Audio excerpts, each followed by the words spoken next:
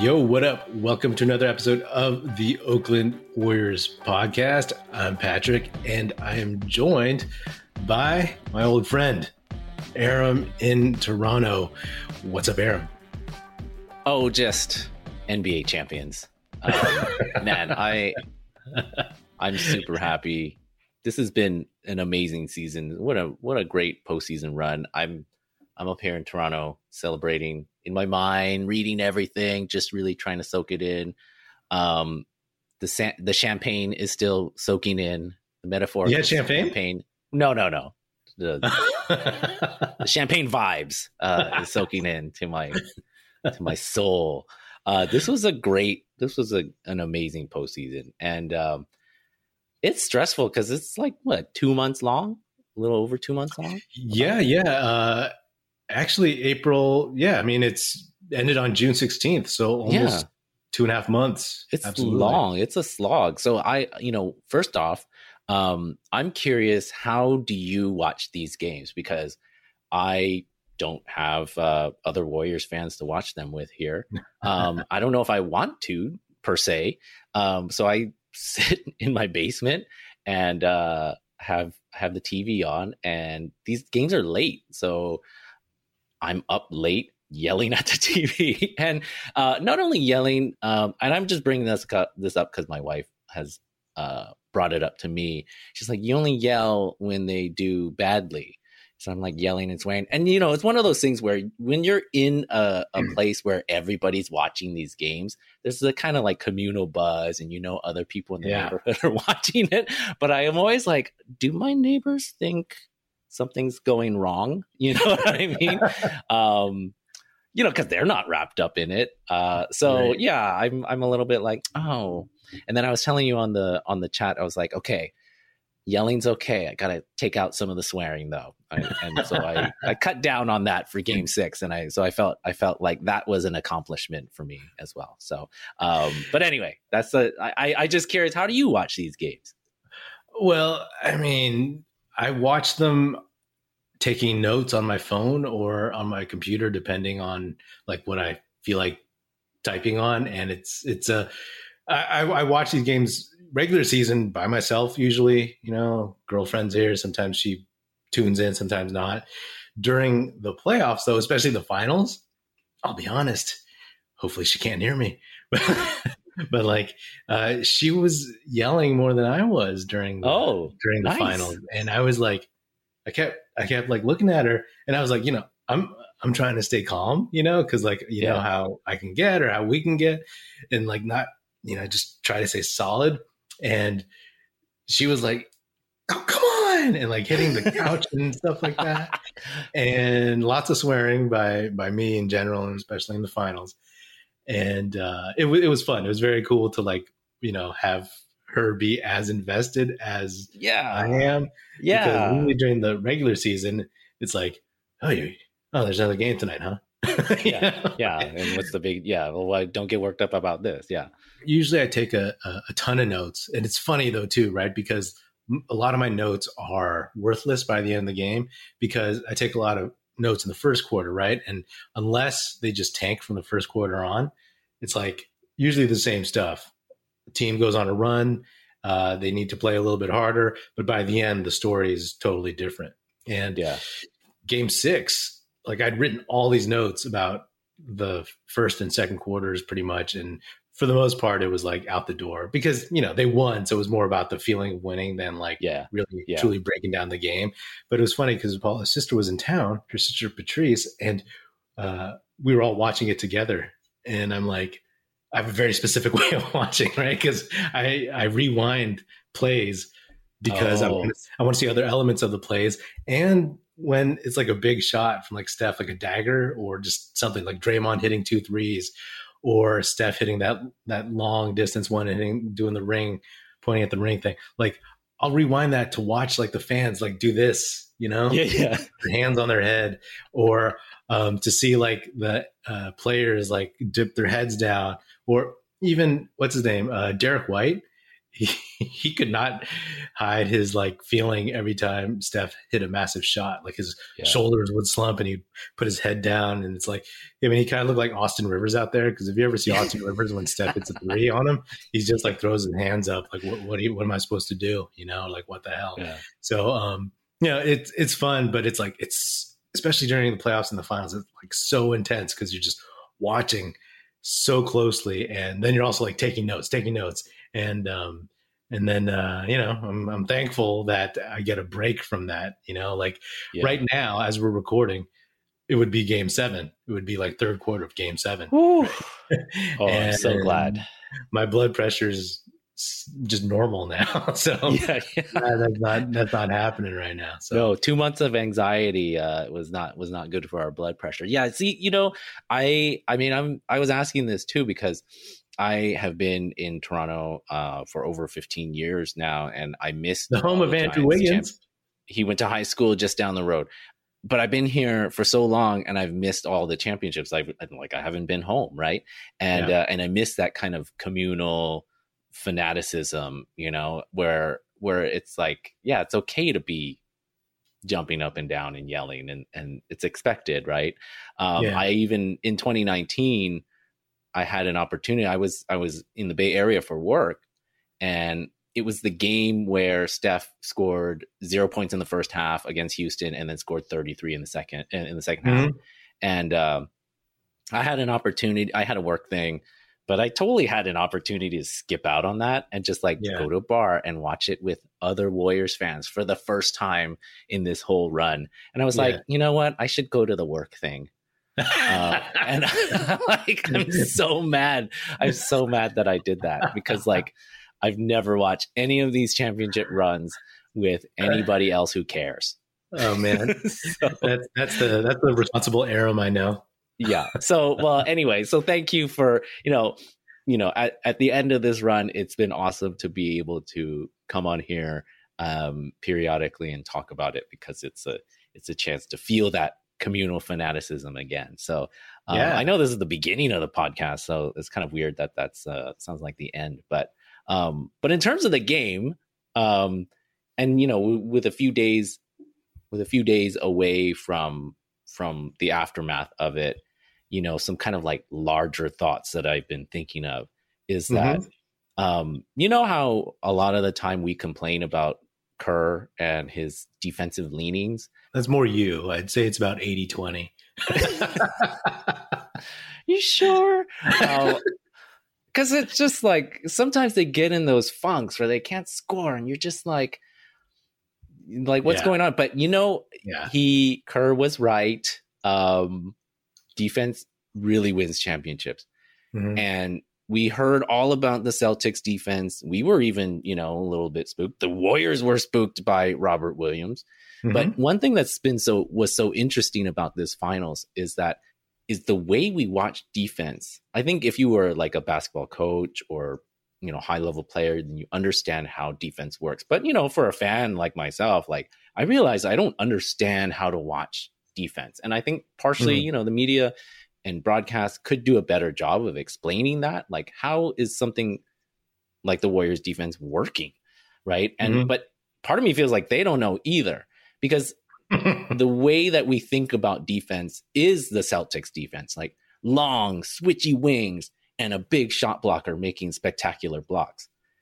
You look at the Warriors personnel, they don't seem like, we know Draymond's reputation as a defender, but we don't actually understand, in a broad sense, we don't understand what he does that makes him so good. And it's like helping, it's communication, it's like hedging, it's stunting, like all of these things that I'm sort of starting to learn. Because their personnel outside of GP2, like great individual defender, Draymond, great individual defender and help defender. But they have a bunch of kind of like average sized dudes who try really hard, but their schemes, and I think their schemes really work. They get coached up. They know how to focus on an opponent, because it did really feel like they figured some things out about how to lock up the Celtics, and they played a little bit of, a little bit of cat and mouse with them, right? In those first few games, they had to figure it out. And, when Clay said it feels like 2015 in terms of like, oh, we kind of have a sense of what, like we're trying to figure it out, and then we figured it out. And Andre Iguodala said something similar like that. And at the time I was like, I don't know if I feel comfortable with you saying that, but they were right, Yeah. And then they took the rest of the series, right?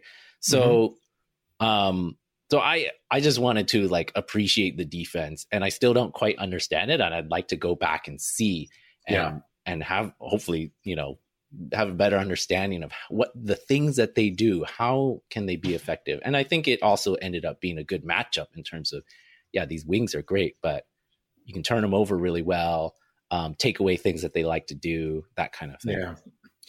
Yeah. I mean, obviously, like with defense, like there's some things that a lot of people don't really look at that closely, because when you're a fan, you're just watching the offense, right? And you just the defender and like what happens, and but it's like crazy, because I think that the Warriors were so good, and obviously people got better in terms of individual defense. I mean, Clay got much better. It seems like the Warriors were just doing a lot of variety, and not just like going from man to zone, but like you said, all those like key words, and they would do stuff that would confuse the Celtics. Yeah. When would help come and everything, right? Because when you watch it and you watch the Celtics on offense, it's like you're not really paying attention so much about like, the help defender chose not to come, and then the next play he does, right? It's like those are the things that you really do have to kind of go back, if you're not looking for them in the moment, go back and look at, because I think confusing the offense was a big part of it, the Celtics offense, and especially frustrating guys like, Tatum and Marcus Smart. I mean, this is a point that I think Danny LaRue and Marcus Thompson had on Danny LaRue's podcast about like how, people have talked about like, oh, Brown and Tatum, they just missed shots, or they didn't, Celtics offense just missed shots, or they didn't do what they were supposed. But it's like, well, there's a reason why they didn't do it, right? Yep. And it's the defensive force, and just because you don't have, like, we don't, we look at Robert Williams and kind of lust after a shot blocking presence. We're like, oh, imagine James Wiseman on that team, and like, yes, let's imagine that because that's coming soon.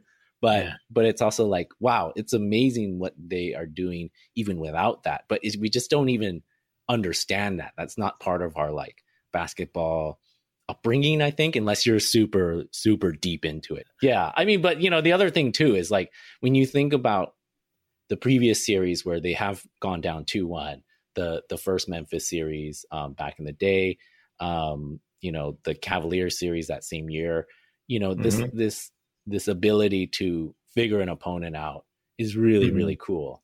And they figure it out defensively. And this is not to throw shade at Tatum and Brown, but like the time that the Warriors got beat when they were whole was like by some all-time great performances, like literally all-time great performances in 2016. And, we said it in our finals preview.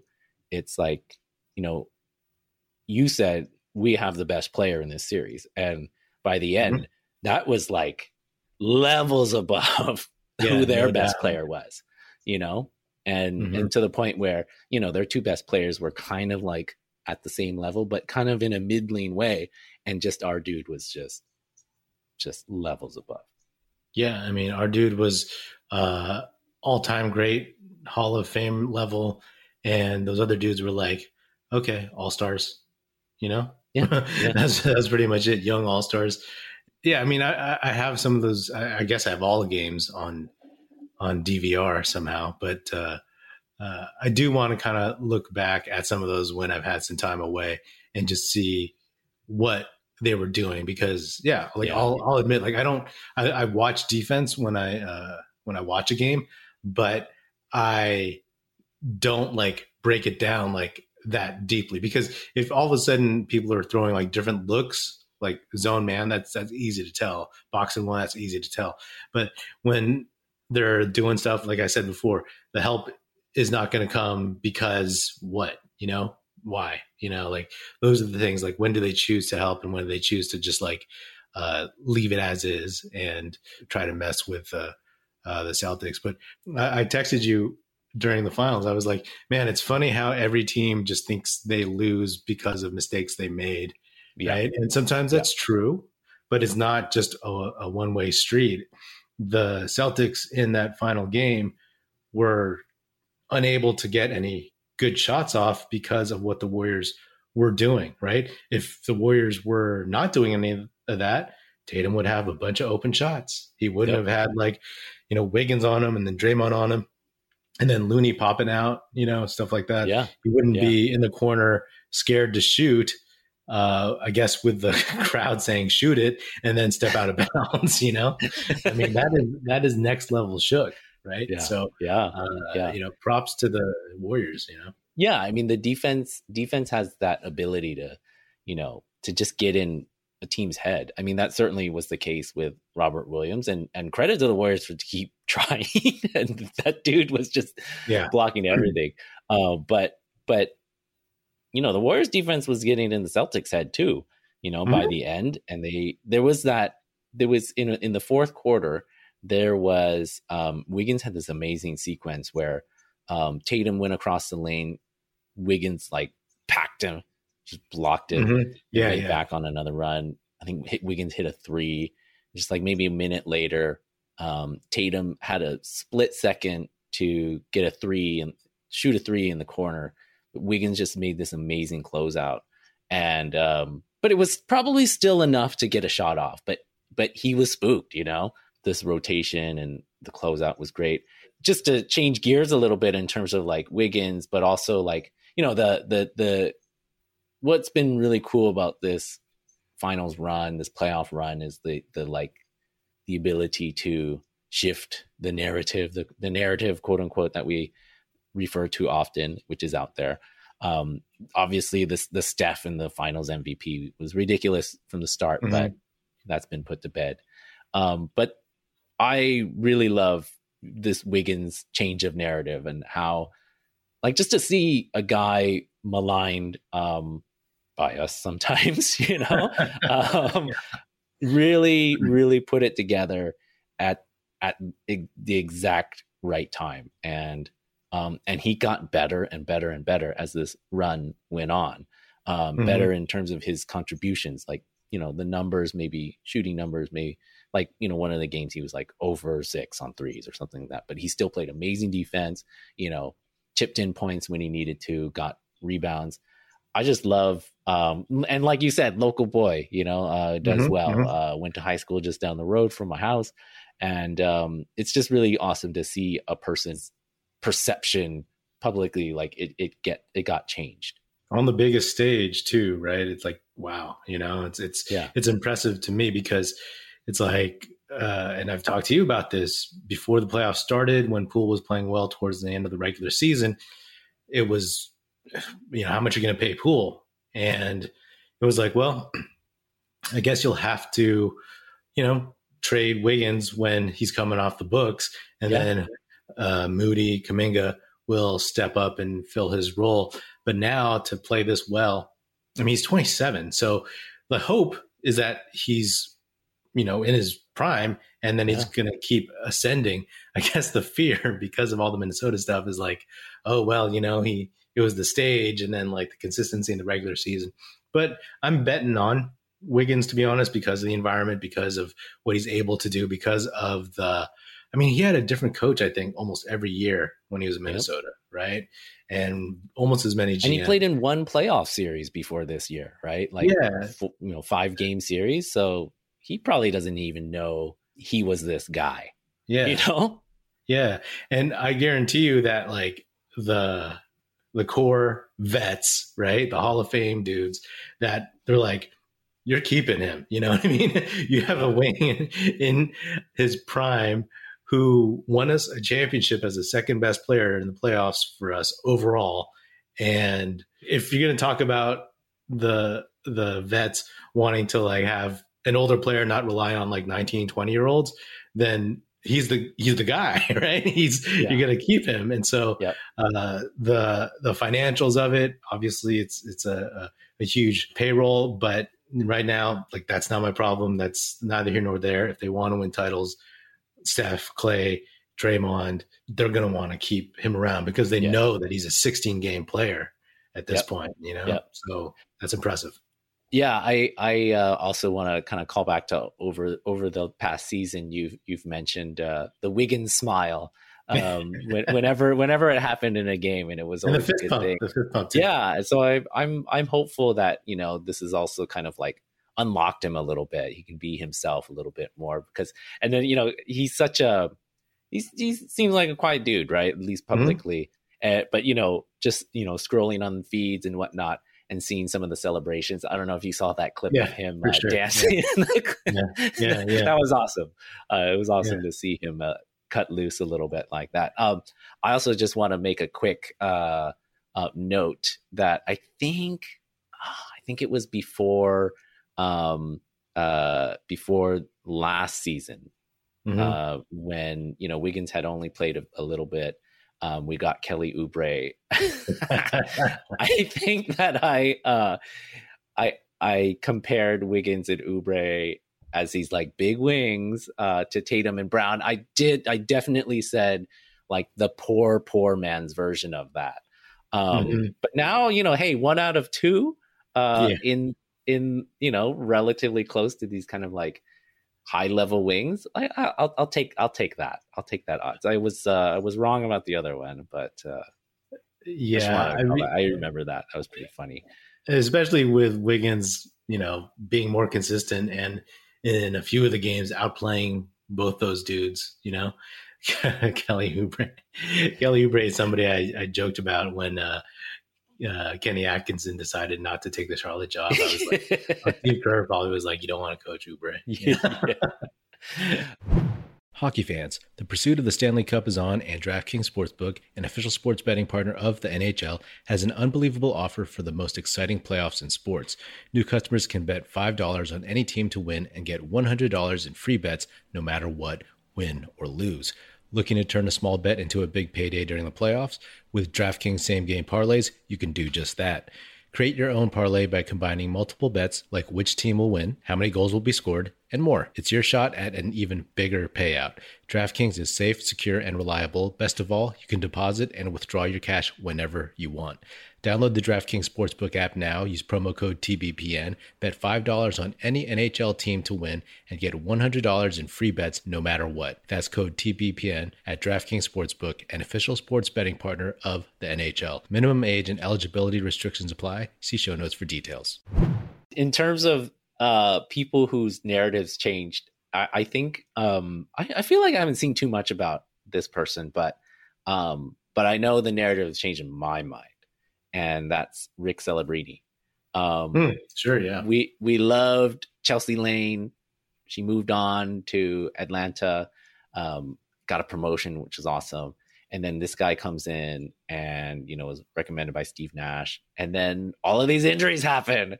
And I think, in the 2019 playoffs, it's like, wait, when is KD coming back? Like, when is KD coming back? So there was like this kind of weird lack of communication. And who knows what that was all about. But he's the lead of the medical staff and training staff. And so, it's easy as a fan to be like, what's going on? Chelsea would never do this, like as if we know what she's like. But, and then these last 2 years were just kind of like full of like freak injuries and whatnot. But the way that this older team looked fresher and, sure, part of it is that they didn't go through consecutive 7-game series. That's huge.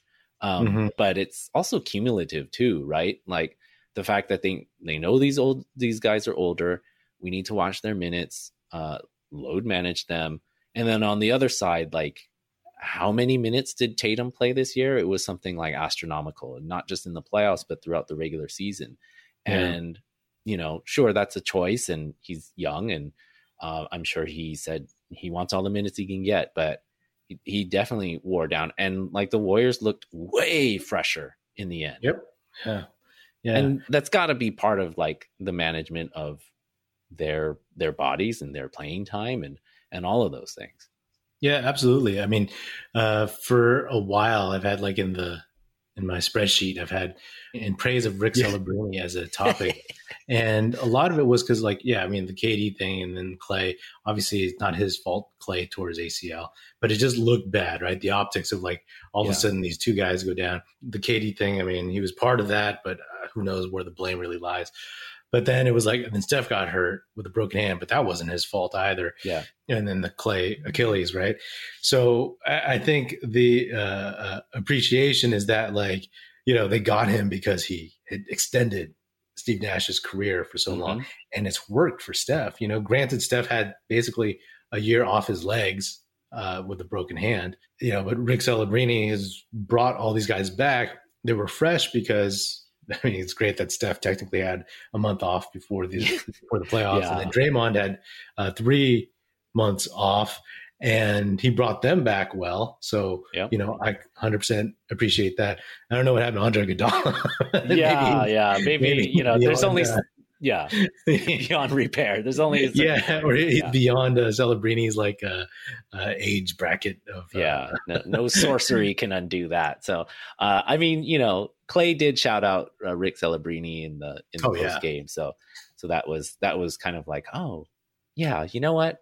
Should appreciate that. I know that I've said, be like, Chelsea would never. I mean, Clay's durability and the amount of minutes he was playing. Obviously, there's more nights off in the playoffs, but you know, like in the Western Conference Finals, it was 1 day off between games, and he was playing 40, 44 minutes sometimes. You know, so like whatever he did there, he did right, and you know, like hopefully, whatever he's done to help Steph, he can help with Draymond, Clay, and whomever else is up there. You know what I mean? I do want to say something about Steph's legacy that when you brought it up, it's like now, of course, he has the same number of titles as LeBron, has a better record than LeBron.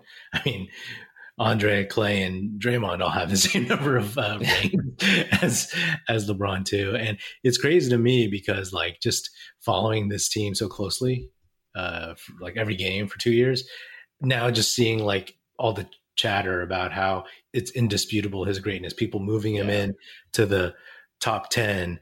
Andre Iguodala saying that he's the best point guard of all time when he used to say Magic Johnson was number one, Steph was two.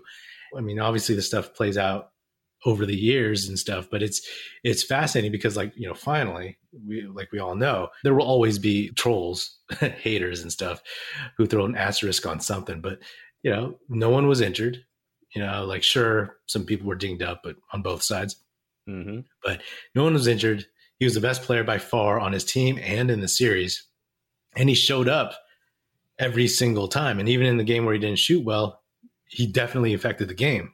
Yeah. And all of a sudden now it's like, now we can get more potentially, right? It's like once the team wins, it's like, oh, this team is automatically the favorite. And I mean, we could talk about this later, but it's like we saw that coming from a mile away before, you know what I mean? But we'll talk about that one maybe next episode. Yeah. Is there going to be like how were people in Toronto or in your neighborhood, like down the street from Wiggins High School? Like, did you hear any chatter on the news or like locally at the grocery store or whatever? No, or wherever people congregate? I mean, well, I would say some people have brought him up since, like, this weekend. Yeah, I've talked about Wiggins a little bit, like, you know, the basketball fans who are people who you know are into it, but the general person is not talking about him. Well, a kid on my softball team went to high school, like I think maybe overlapped with him for like a year, but you know, he didn't know him or anything like that. But you mentioned some of the injuries that happened throughout the year. I mean, and it made this quite unexpected, and I think, you know, Kerr spoke to that, and I was thinking about how, I mean, it is wild, and you know, Draymond pointed this out, that like the three of them had only played 11 minutes together, but that once, you know, they were all whole when the playoffs started, he knew that they had a chance, and that he believed that they really could win it at that point. I was thinking about the kind of irony of that Steph, could go on this run, and he, obviously he worked hard to get back so he could start the playoffs, but he missed all those games to end the season because Marcus Smart rolled up on him, right? And isn't it just like ironic that it was the Celtics that happened against, right? And part of me is like, do they still win if Steph plays all the games down the stretch and he's a little bit more tired and all those kinds of things? And but it was just like this kind of unintentional load management where he was out with an injury and got a chance to kind of recuperate a little bit. And so, they had some luck. You always have to have that on top of all your skill and all those kinds of things. And hey, at the time, it seemed like bad luck that they were all getting hurt, right? So let's not turn it into they had good luck, even though that's kind of what I'm saying. Yeah, like we've talked about, health is always the issue when it comes to the NBA playoffs and especially the finals. Look at Chris Middleton and look at like everybody from last year's playoffs, right? It feels like a bunch of people were hurt, which, people debate like, oh, the Suns getting to the finals type stuff. But yeah, it's one of those things where, when we did our finals, our playoff preview, it was like, we didn't know, right? That period he was out, Steph was out, also allowed Jordan Poole to get his groove back to like an immense degree. And I think that was important. So it's like bad luck, but they were able to they were able to take the hand they were dealt and do something with it. And the idea that when Steph came back, or when his results were like, it's not that bad, he'll be back in a few weeks, then it was like, great, beginning the playoffs. And we had talked about like, hey, I hope this Denver series goes like 6, or, because that'll give them more time to kind of like get used to each other and kind of find a rhythm. And I think that was really important. And it definitely was a kind of load management. Obviously, like his legs were saved a little bit more because he couldn't really do anything with a busted foot. So, he was able to just take a mental break as well. And obviously, like I said, Draymond did too. And, it was fortunate because like when all that happened, it was like, we talked about this from the outset. It was like, be healthy by the beginning of the playoffs. And then when Steph got hurt, it was like, oh man. But then it was like, oh, he's going to be healthy by the beginning of the playoffs. Yeah. But there's still question marks because Steph had his worst shooting year since like his first or second year, right? And he'd had some bad shooting games. So like we didn't know what we would get, to be honest. And then he turns in like this performance. He wasn't like perfect throughout the playoffs, but to get to the finals, that's what everybody will remember, right? Like, yeah, he was amazing. And, I think like, again, it's just being fortunate to have everybody be healthy enough by the beginning. Minus Andre and Wiseman, but healthy enough for playoffs. Look at Suns and Chris Paul, right? He hurt his hand. He was playing pretty much every game. So he was supposed to have gotten some rest, but then, he's at his age, I guess he still fell off a cliff against the Mavericks, Your point about just making the most of these setbacks is so key. These things only connect, in hindsight, and can be turned into positives, right? Like they certainly weren't at the time, right? Obviously they try to make the most of it, and that's all you can do in the moment, right? And so, so none of this was like given by any stretch of the imagination. All right, well, that ends part 1 of our season debriefing. Stay tuned for episode 2 with me and Airman in Toronto coming up tomorrow. This has been another episode of the Oakland Warriors podcast. Be sure to subscribe wherever you get your podcasts. Feel free to hit me up on Twitter at Patrick DiPino or at Oakland Warriors. Check us out at oaklandwarriors.com, and be sure to check out our YouTube channel, youtube.com/Oakland Warriors. Also check us out at oaklandwarriors.com, and be sure to tell your fellow Warrior fan friends to tune in and listen to the Oakland Warriors podcast. It's produced by National Film Society and is a part of the Basketball Podcast Network. And if you're so inclined, please do leave us a 5-star rating on Apple Podcasts and or Spotify, and leave us a nice review on Apple Podcasts. That would be hugely helpful. Thanks for listening. That's it. Music in this episode provided by Paper Sun. Special thanks to Paul Amardo for production support. See you next time, and go Dubs.